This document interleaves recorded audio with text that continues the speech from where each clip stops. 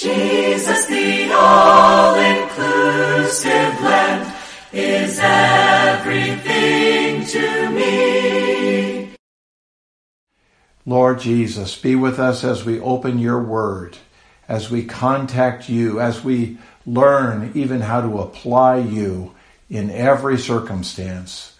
We pray for this. We pray for ourselves, for our experience, our enjoyment of Christ. We pray in your precious name. Amen. Well, brothers and sisters, we come to our third session now, and we're enjoying this wonderful topic of the all-inclusive Christ. First, in the first session, we saw that there are many types in the Old Testament, all pointing us to Christ. Actually, the Old Testament is just a picture book showing us many things. The temple is a type of Christ. It's a type of the church. Even Noah's Ark is a type of Christ and a type of the church. We have persons like Adam, like Abraham, Isaac, Jacob, even Joseph, David, Solomon. All of these persons are types of Christ in various ways. Then you have different figures. Things like offerings, the burnt offering, the meal offering, the peace offering, sin offering and trespass offering, even the drink offering and the wave offering. All of these, and the heave offering, all of these point us to various aspects of Christ. You have items of food like the lamb, the Passover lamb. You have the manna. You have the many different symbols, pictures, figures, shadows. All of them are directing us to an aspect of Christ. But there's only one aspect or one type in the Old Testament that points us to an all-inclusive Christ. Now this is really by far the highest and greatest type in the Old Testament. It shows us the good land of Canaan is a type of the all-inclusive Christ. We see that the goal of this good land is that God's people would be there. All of them would be brought through the wilderness and into this land. That this land is an elevated land. It's a land of milk and honey. And in this land, God intended that his people would establish his kingdom and build his house, the temple. That there would be a kingdom of God there. There would be the house of God there. There would be God's people there, enjoying God's presence, living in the kingdom. This is the ultimate goal. And so, saints, if we don't know Christ as the all-inclusive Christ, that means that we're still in the wilderness, or we still may be in Egypt, and that the Lord needs to bring us forward into this good land to possess it, to experience, enjoy it by applying all of the details. Now, the first aspect that we saw was the goodness of the land. The goodness. It's a good land. It's a land good. It's exceedingly good land. These are all the expressions that the Bible uses to describe this land. We also saw that there's constantly a battle, that Satan wants to get us off of this land into captivity in another land, another country, another kingdom. He wants us to be off this land because this land is the land that God will accomplish his eternal purpose. And so we are here fighting for this land, struggling, even striving, endeavoring to enter into this good land, to enjoy all the riches of this good land. We saw first that it was good in its spaciousness. The breadth, the length, the depth, and the height. There's no measurement. That this land is like the universe. It is spacious. It's unlimited. Every aspect of Christ is immeasurable, is unlimited. It's like the universe. There's no way to measure from one end of the universe to the other. There's no breadth, there's no length, there's no height, there's no depth. There's just those words. Breadth. How broad? Impossible to know. Impossible to know. How long? How deep? How high? Brothers and sisters, we need to explore the spaciousness of this land. We need to test the Lord. Even, I don't mean test him in a way of putting him on a test or to rebel. I mean, we need to try this out. We need to explore, experiment, apply him in every situation to test out if this is true or not. You do this. Test this out. See if you can exhaust this Christ. If there is an experience of your human life, if there is a suffering that's too great, a difficulty that's too hard, test the Lord. Find out. Try him. Apply him and see. The second thing we saw was not only the goodness of the land in his spaciousness, we saw the goodness of the land in its ascendancy. It's a transcendent land. It's a mountainous land. It's a land in the ascension of Christ. It is a land that has come out of the depth waters and is a mountain. The mountains of Zion. Even Zion is called Mount Zion. And it's a land of mountains. And this speaks of the height of Israel, speaking of the Lord through his death and his resurrection. He was buried in the depths of the earth, and in resurrection he came out of the depth waters, and he ascended to the height, to the third heavens. That's how high this mountain is. This mountain is as high as the third heavens, the ascended Christ, where the throne of God is. That's the top of this mountain. And you know what? In Revelation, at the end of the Bible, Revelation 21 and 22, there's another mountain there, and this mountain is called the New Jerusalem. And at the top of this mountain, there's a throne and a river and a tree. And this is the real fulfillment and consummation of the good land. The good land is a type, it's a picture, and it's pointing us to the New Jerusalem, to the top of this mountain. So saints, we don't want to stay in our low condition, in our depressed, sad, or moody situation. We want to get on that elevator, or we want to get on that rocket ship, whatever you want to call it, a ladder. We want to get to the top. Get to the top of this mountain. And let me tell you, the way to get to the mountain, to the top of the mountain, is our spirit. In our spirit is a heavenly ladder, and our spirit is joined to the ascended Christ in the heavens. That's how you get to the top of this mountain, is by the exercise of our spirit. May the Lord bring us out of our emotion, out of our mind, out of our condition, into our mingled spirit, where we can get to the height of Zion, to the top of the mountain where God is. The air is clear. The sky is blue. There's no distance. There's just us and the ascended Christ. This is where we want to be. Okay, but today, in this session, this evening, I believe it's Saturday evening now, we come to message number 3.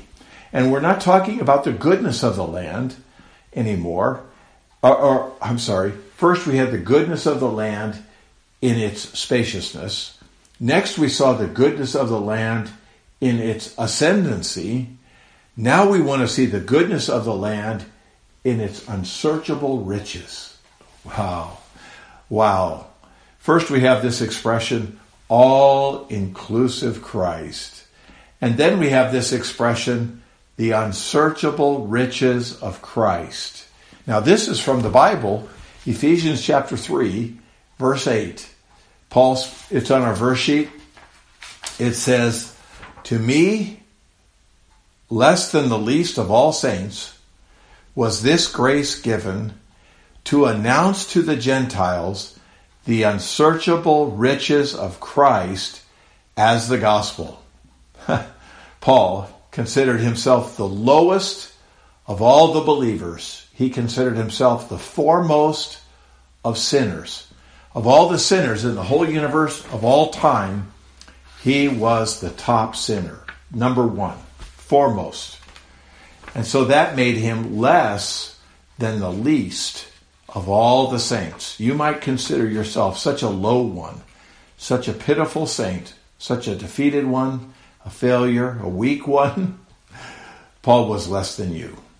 Paul was less than you. And he said, "To me, less than the least of all saints, was this grace given to announce to the Gentiles the unsearchable riches of Christ." So what is that? The unsearchable riches. So this is the third aspect of the goodness of the land, the unsearchable riches. So now we want to explore, and over the next, probably the whole next conference, the whole next perfecting training is going to continue on the unsearchable riches of the all-inclusive Christ. Amen? So, in this session, we're going to consider one of the riches. You could say a rich. Of the unsearchable riches, there is the riches of the water. Okay? This land is a land of water. Okay. There's a verse, again, I mentioned yesterday that Deuteronomy chapter 8, verses 7 through 10, define and describe this whole conference. That Jehovah, your God, is bringing you into a good land, a land flowing with milk and honey. And it starts with verse 7, and let me read verse 7 to you. "For Jehovah your God is bringing you to a good land, a land of water brooks, of springs, and of fountains, flowing forth in valleys and in mountains." Okay, it goes on. It talks about wheat and barley and vines and figs and pomegranates and so forth. But we'll stop here. Verse 7, "For Jehovah your God is bringing you to a good land, a land of water brooks," plural, "of springs and of fountains, flowing forth in valleys and in mountains." There's many of everything. There's many water brooks. There's many springs. There's many fountains.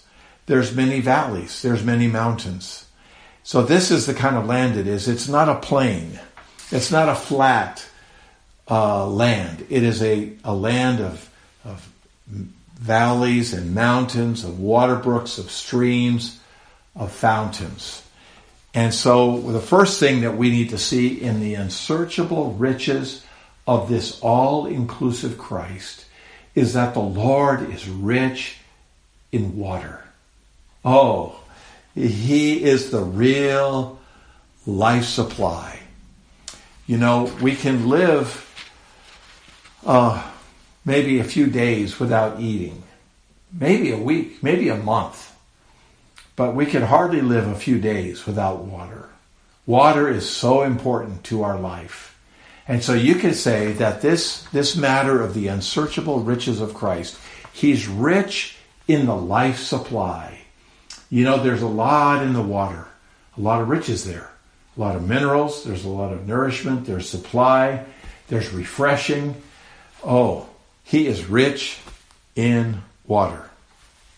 You know, if you're going to serve me a meal, you don't always start with a big plate of solid food. You always supply a beverage.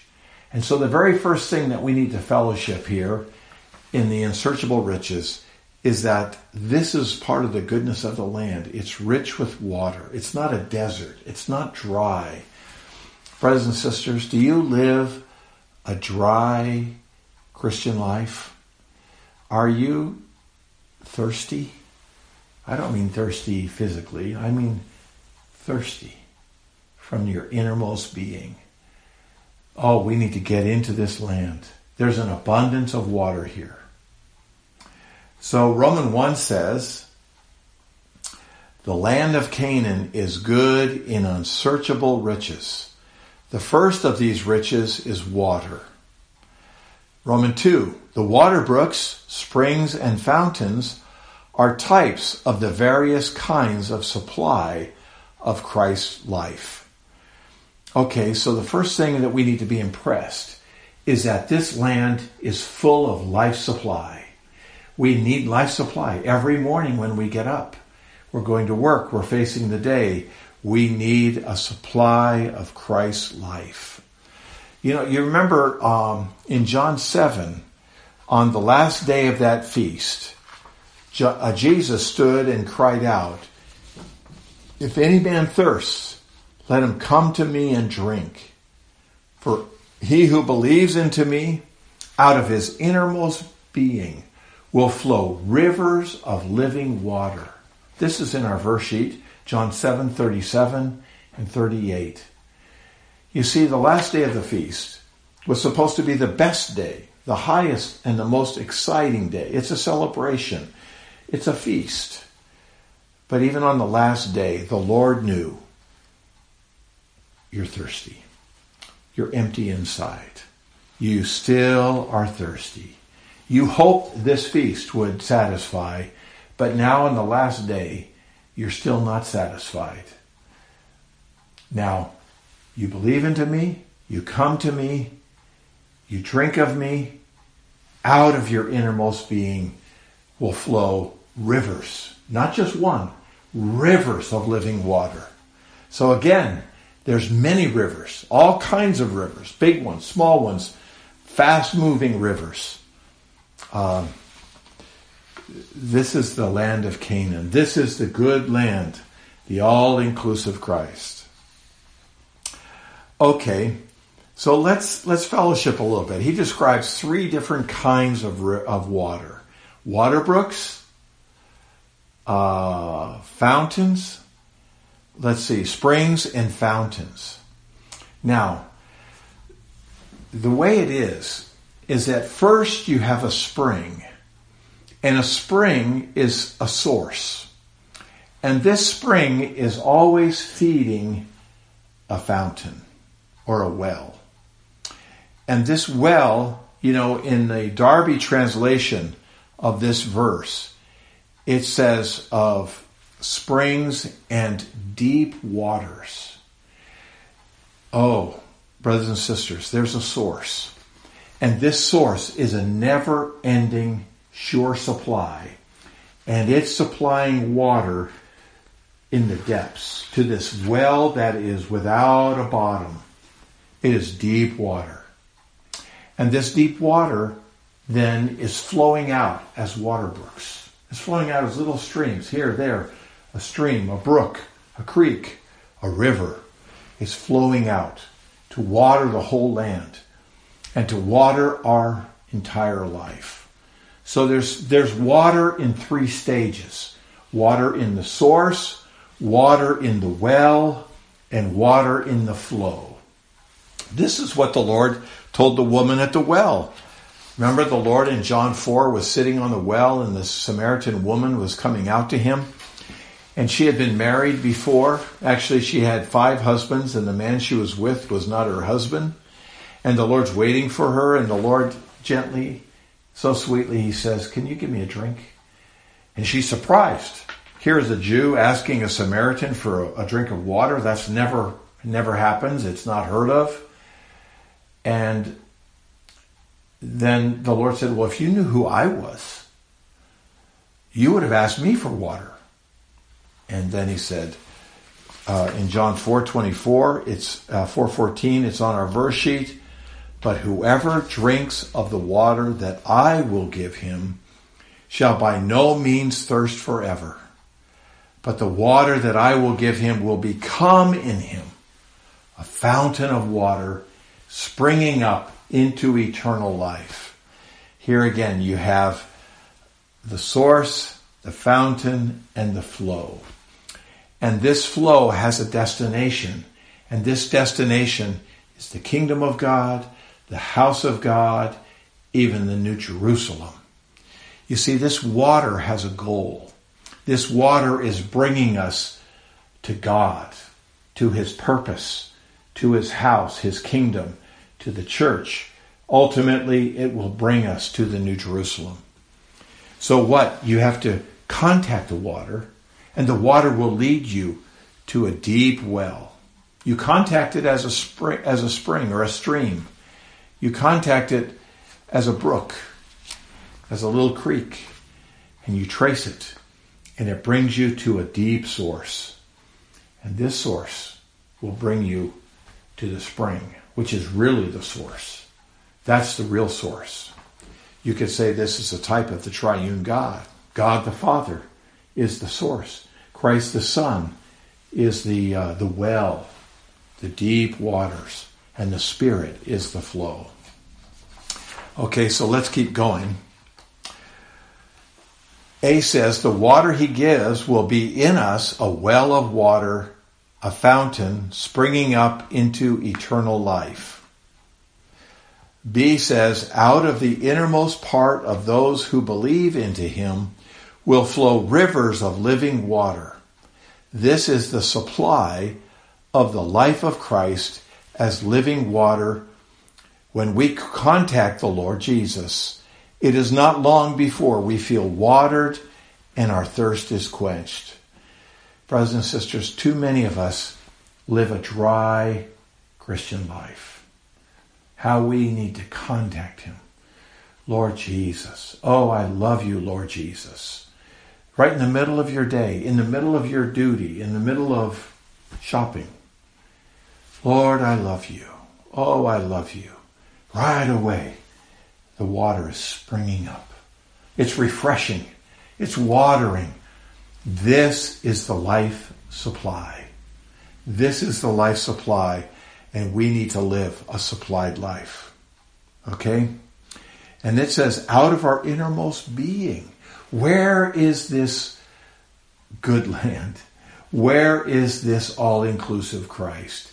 This all-inclusive Christ is right now in our spirit. This all-inclusive good land, this spacious, transcendent, and unsearchably rich good land is in our spirit. So here we come to point C. In this land, there's not only one stream, but many streams. There are many kinds of heavenly supplies.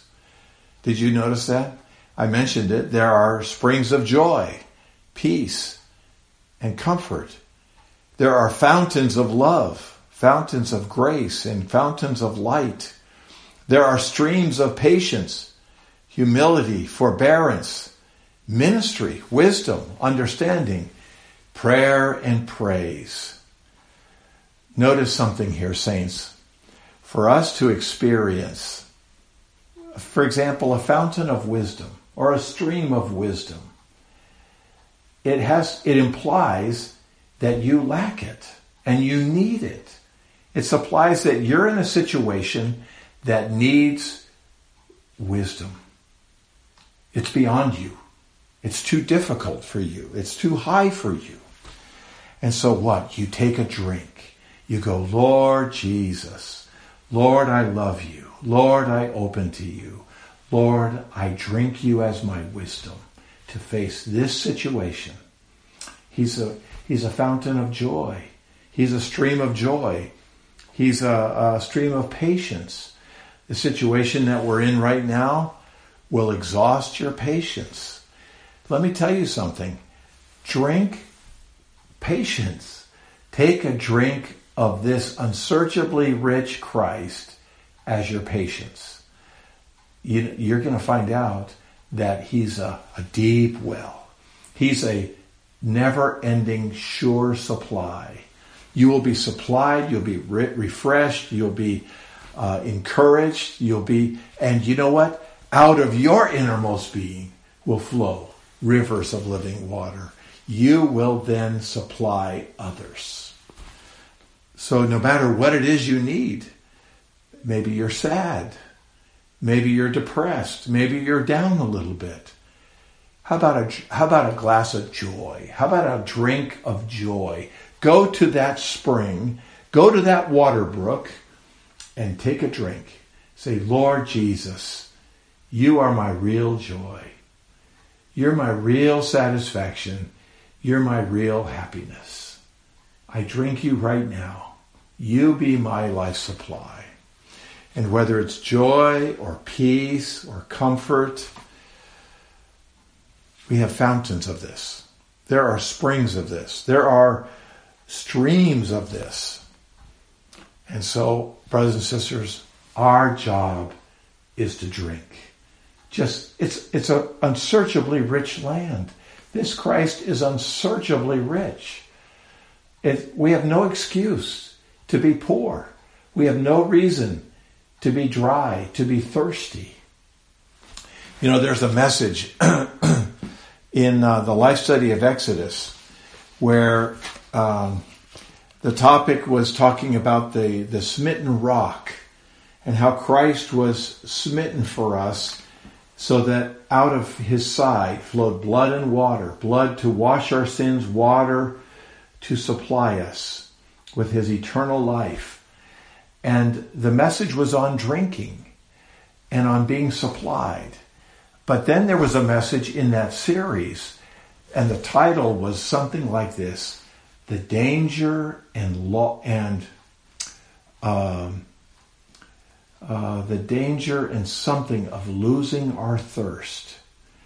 You know, it becomes very dangerous. We get so thirsty that we begin to lose our thirst. We're not thirsty anymore. It may mean that we're getting or supplied from other sources. We're drinking from other wells. But there's a real danger and there's a real loss if we lose our thirst for the Lord. And so we always drink. We always drink. We take every situation of every day to be a reason for us to drink. Isn't that good? Saints, I know this. I've experienced it. I'm not proud.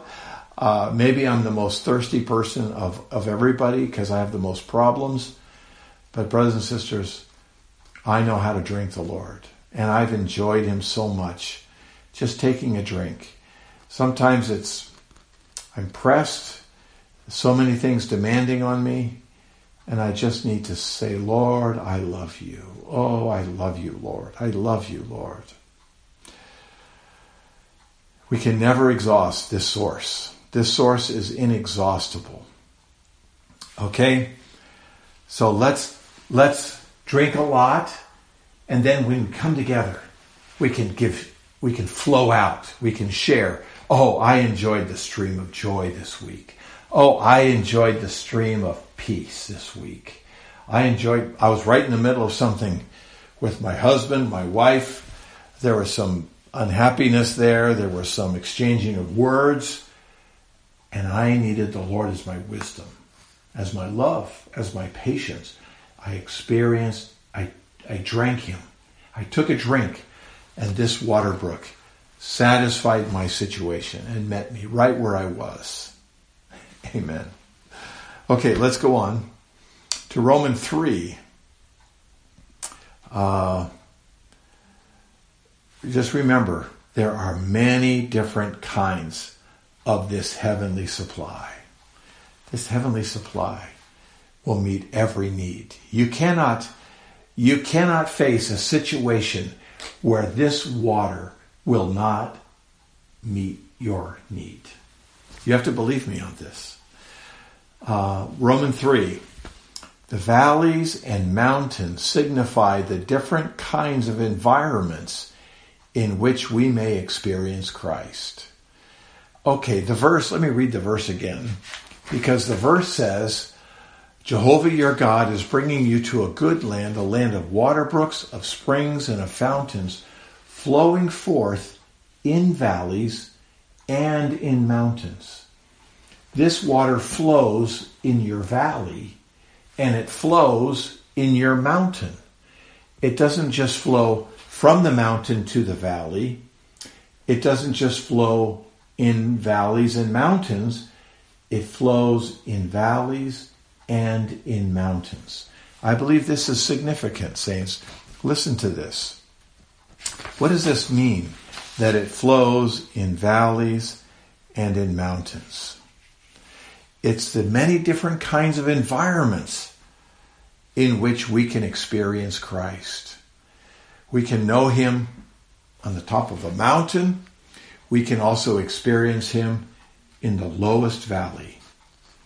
Many experiences we have are on the top of a mountain. Many experiences we have are in the lowest valley. I've been in the lowest valley. I know what it's like. I've also been on the top of the mountain. I know what that's like. I've been there. And in these valleys, there's a water brook. On the top of these mountains, there's a stream. Saints, let me describe this a little bit. It describes all different kinds of experiences.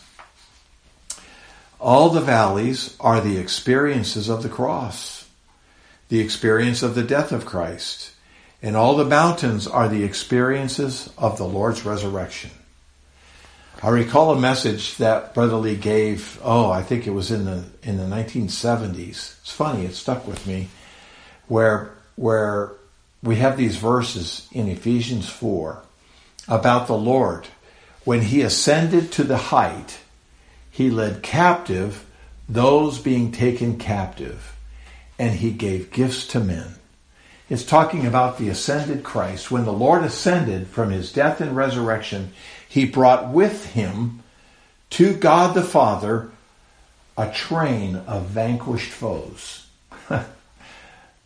You know, in the old days, back in the Roman Empire, when a Roman general would go out to conquer the lands, and he would wage war with a certain country or a certain people, and he would defeat them, then what he would do is that he would lead them back to the capital, maybe to Rome, maybe to somewhere, and all his captives would be like a long train behind the conquering general. The general would be riding in his horse with his clothes and his glory and his people with him. And behind him were all these enemies that had been defeated by him. And he's bringing them back as slaves, as conquered enemies. And this is the picture that when the Lord died on the cross and was buried in the tomb, and when he resurrected, he brought all of us to the Father. And we were these defeated enemies, and we're marching along with him, behind him, being brought to God the Father. And then out of those vanquished foes, out of that train, out of that collection of defeated humanity, the Lord chose some of them to give to the church as gifts to the body of Christ. These have become the useful ones. And we are those gifts. Brothers and sisters, even the fact that you're in this conference indicates that you are one of these gifts that God the Father is giving to the body of Christ as a gift for the building up of the body of Christ. But the next verse in Ephesians 4, it says, now this, he who ascended is also the one who descended into the lower parts of the earth. See, the one who ascended, let me read this verse because it's very important in this fellowship. It's Ephesians chapter 4. Sorry, it's not on the verse sheet. It says, Well, let me read the whole portion as I was describing it. It begins with verse 8, Ephesians 4:8. Therefore, the scripture says, having ascended to the height, he led captive those taken captive and gave gifts to men. Now this, he ascended. What is it except that he also descended into the lower parts of the earth? Verse 10, he who descended, he is also the one who ascended far above all the heavens, that he might fill all things. And then it says, and he gave some as apostles, prophets, evangelists, shepherds, teachers, for the perfecting of the saints, unto the work of the ministry, unto the building up of the body of Christ. Okay, my point here is this. And in this message, Brother Lee is describing how the Lord Jesus goes up and he goes down. He first descended and then he ascended. And brothers and sisters, you have to realize that the Lord will bring us down and he brings us up and he brings us down again. He brings us up again. It seems like this Christian life is really a kind of strange life. A lot of downs and ups. It says now he first descended and then he ascended. And in this message, Brother Lee talked about how the Lord is going up and down in us. Up and down. Up and down. And while he's going up and down in us, what's happening to us is that he's constituting us gifts to the body of Christ. If you cannot be down, you can never become one of those gifted ones. If you cannot be up, if you can only be up, you cannot be down. You follow me? If you only can be high. You know, there are saints like this. When they're up, they're high, they're happy, they function, they come to the meetings, they bear responsibility, they serve, they do this and that. But as soon as they're down a little bit, you don't see them. You don't hear from them. And you have to wait. You have to wait. And all of a sudden, oh, they're back. They're back up again. But brothers and sisters, you have to understand something. There's a process going on. And that's what the valleys and the mountains are for. The valleys and the mountains and the springs, the fountains and the water brooks that flow in the valleys and in the mountains are doing something. They're producing us as gifts to the body of Christ. They're constituting something within us. We can be in the valley, we can be on the mountain. To us, it's about the same. To us, there's almost no difference. We don't live in our feelings. We don't live by our emotion. If the Lord would choose to bring us down, we go down, but we drink there. We receive his life supply. And then we trace. You know what we do? We trace that stream, that water brook, and it brings us to a deep well. And then that deep well brings us to the source, to the spring that supplies all of it. And we find ourselves at the throne of God at the top of the mountain. Brothers and sisters, there is real wisdom here. There is the economy of God here. You have to see this and never despise the valleys and never treasure the mountains too much.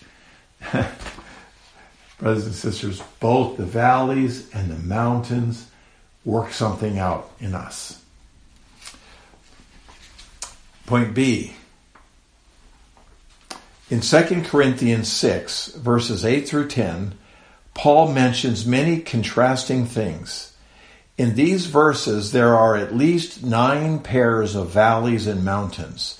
These are the places from which the water may flow. Okay, let's read it. It's in our verse sheet. 2 Corinthians chapter 6, verses 8 through 10. It says, through glory and dishonor, through evil report and good report, as deceivers and yet true, as unknown and yet well known, as dying, and yet behold we live, as being disciplined, and yet not being put to death, as made sorrowful, yet always rejoicing, as poor, yet enriching many, as having nothing, and yet possessing all things. Brothers and sisters, listen, there's 9 pairs here. We all like glory, and we don't like dishonor. Have you ever had a bad report? Through evil report, good report.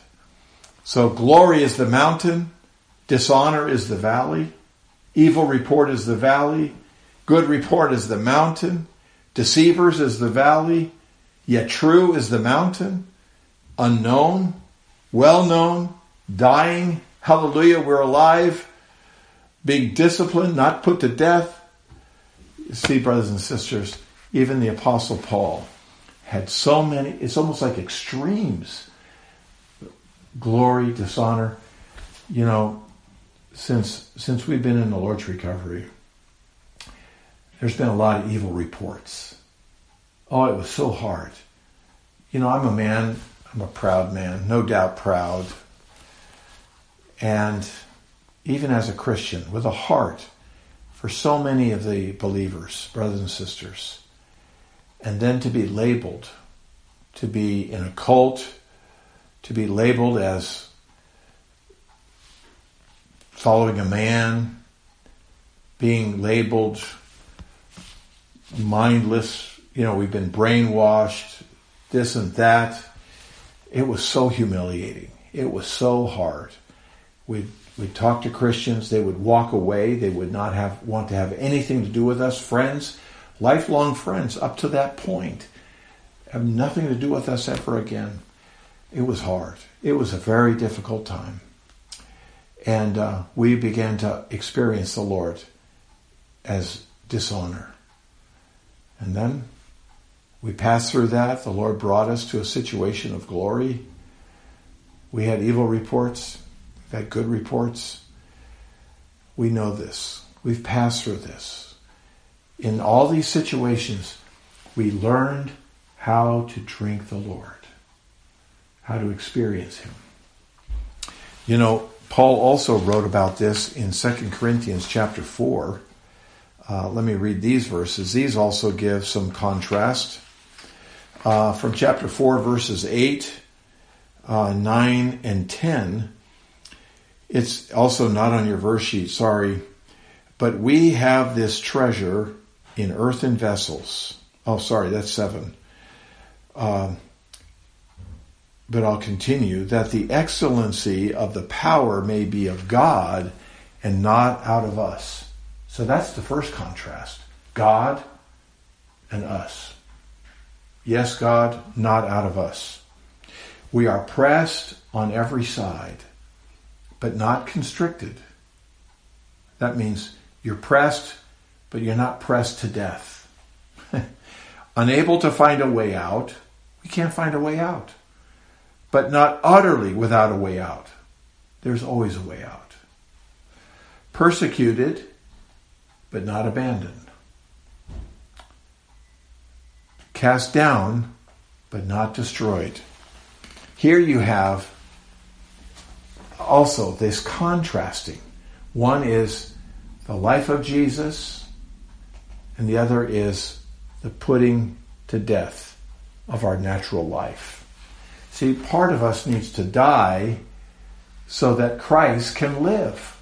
If we're so strong in our natural life, we'll always live. So the Lord needs to bring us through all kinds of experiences to break us in our outer man so that the inner man could be renewed. So our outer man is decaying, but our inner man is being renewed. And this is how it happens. It happens in the valleys, and it happens on the mountains.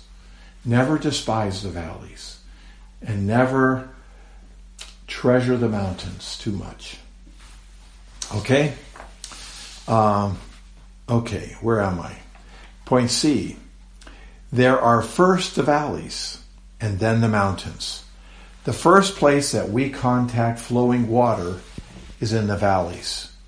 If we trace that stream up to its origin, we find that it springs from the mountains. The first place that you will experience the stream is in the valley. When you're there, you've got to drink. Oh, Lord Jesus.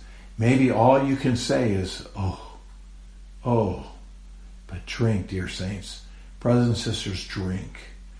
Drink there. Oh, I don't want to talk about myself too much because I don't want you to think more highly of me. I'm just like you. I'm just the most ordinary person. I'm basically an uneducated California farm boy. But I found the Lord. And He brought me up. He put me on the heavenly ladder. He took me to the mountain. But I've been in the valley. But I learned how to contact the Lord and how to be with the Lord while I was in the valley. Just 2.5 years ago, the Lord brought Joyce and I into the lowest valley. Day after day, day after day. Unspeakable sadness, unspeakable loss. Sorry, I don't want to make you sad. I don't want to talk about this. But I have to tell you, I was drinking.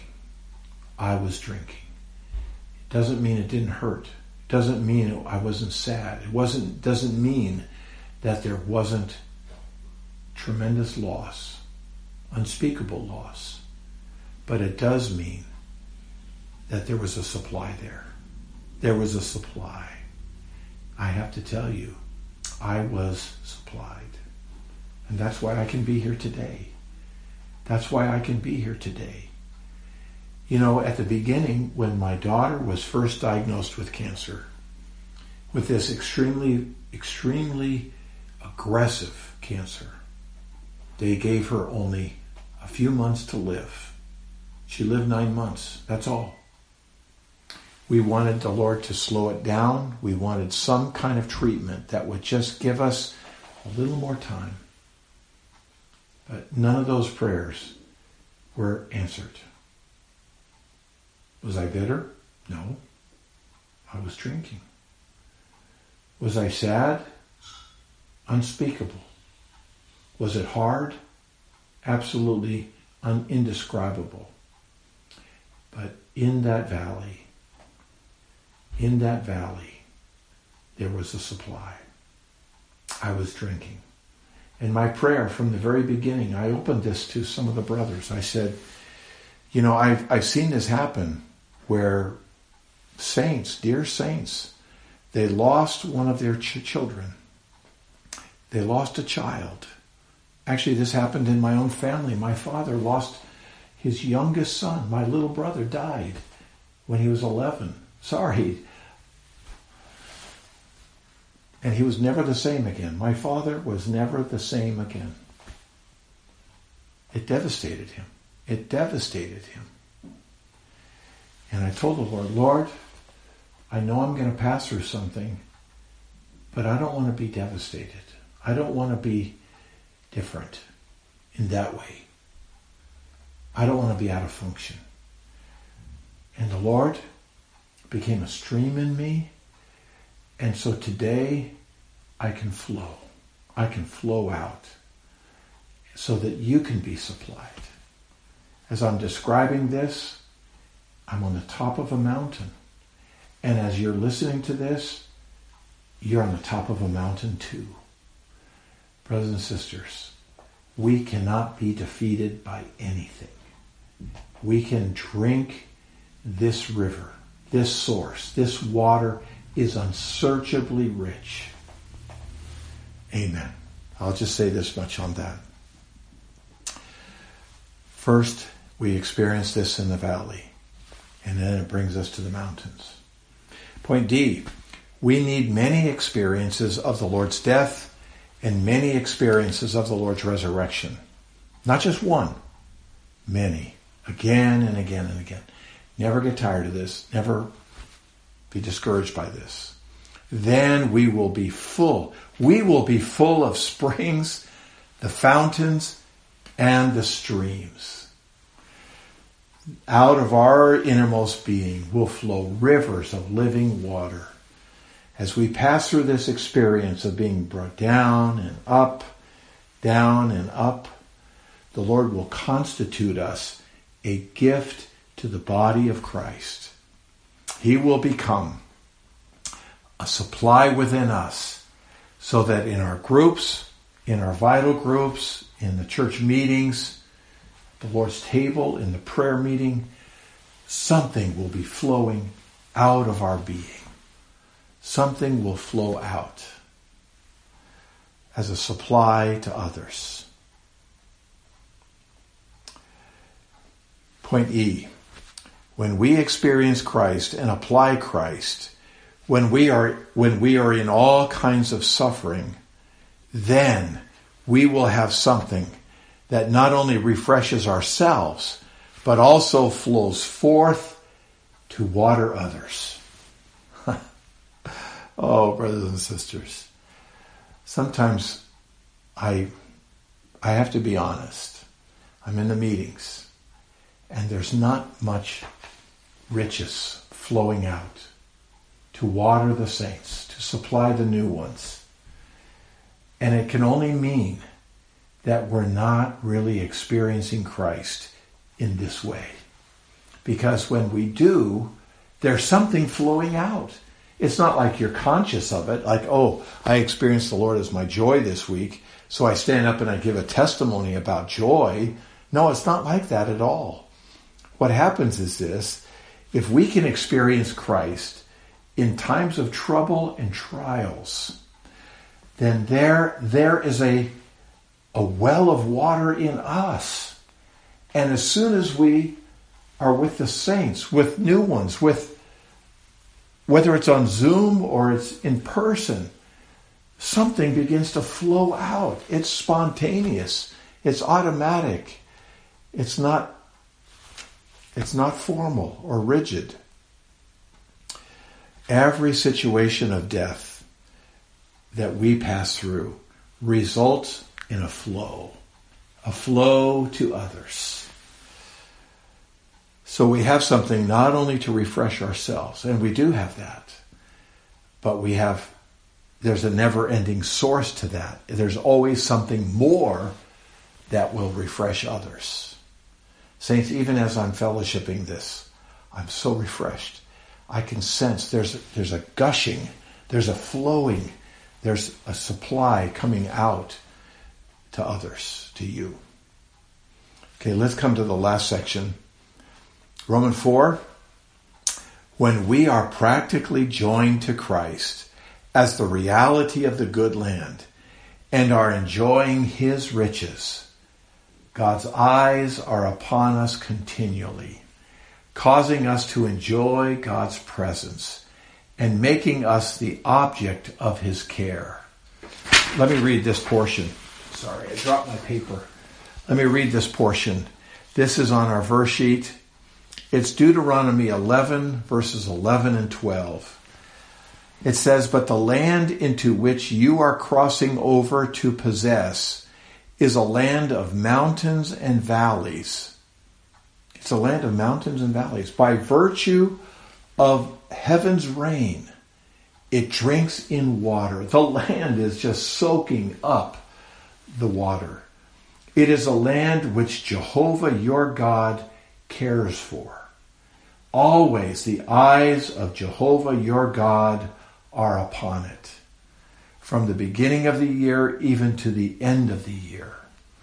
Well, saints, you need to know something. The eyes represent his presence. You know, if I'm unhappy with you, I may turn my eyes away from you. But if I love you, I want to look in your eyes.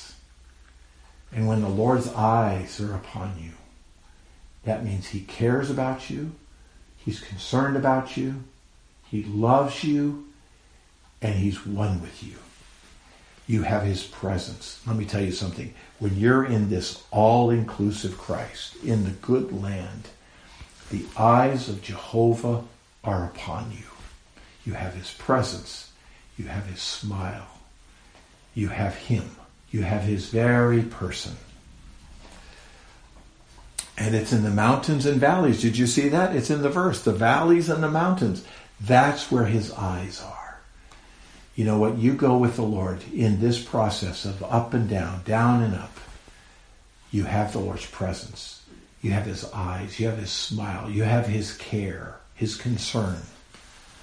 A says, the mountains and the valleys are not the source of the water.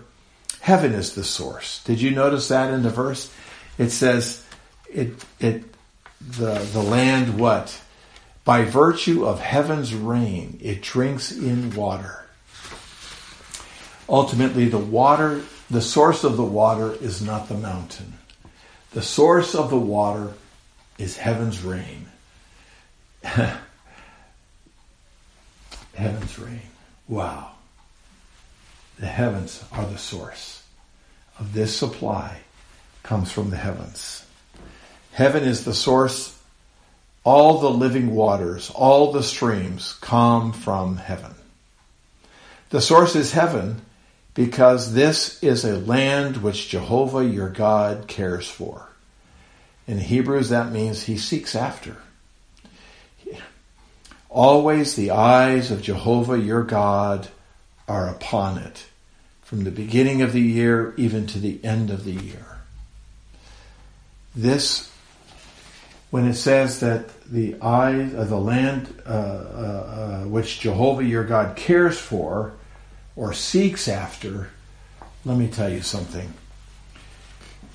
The Lord is seeking for people who will just enjoy his Christ. The all-inclusive Christ.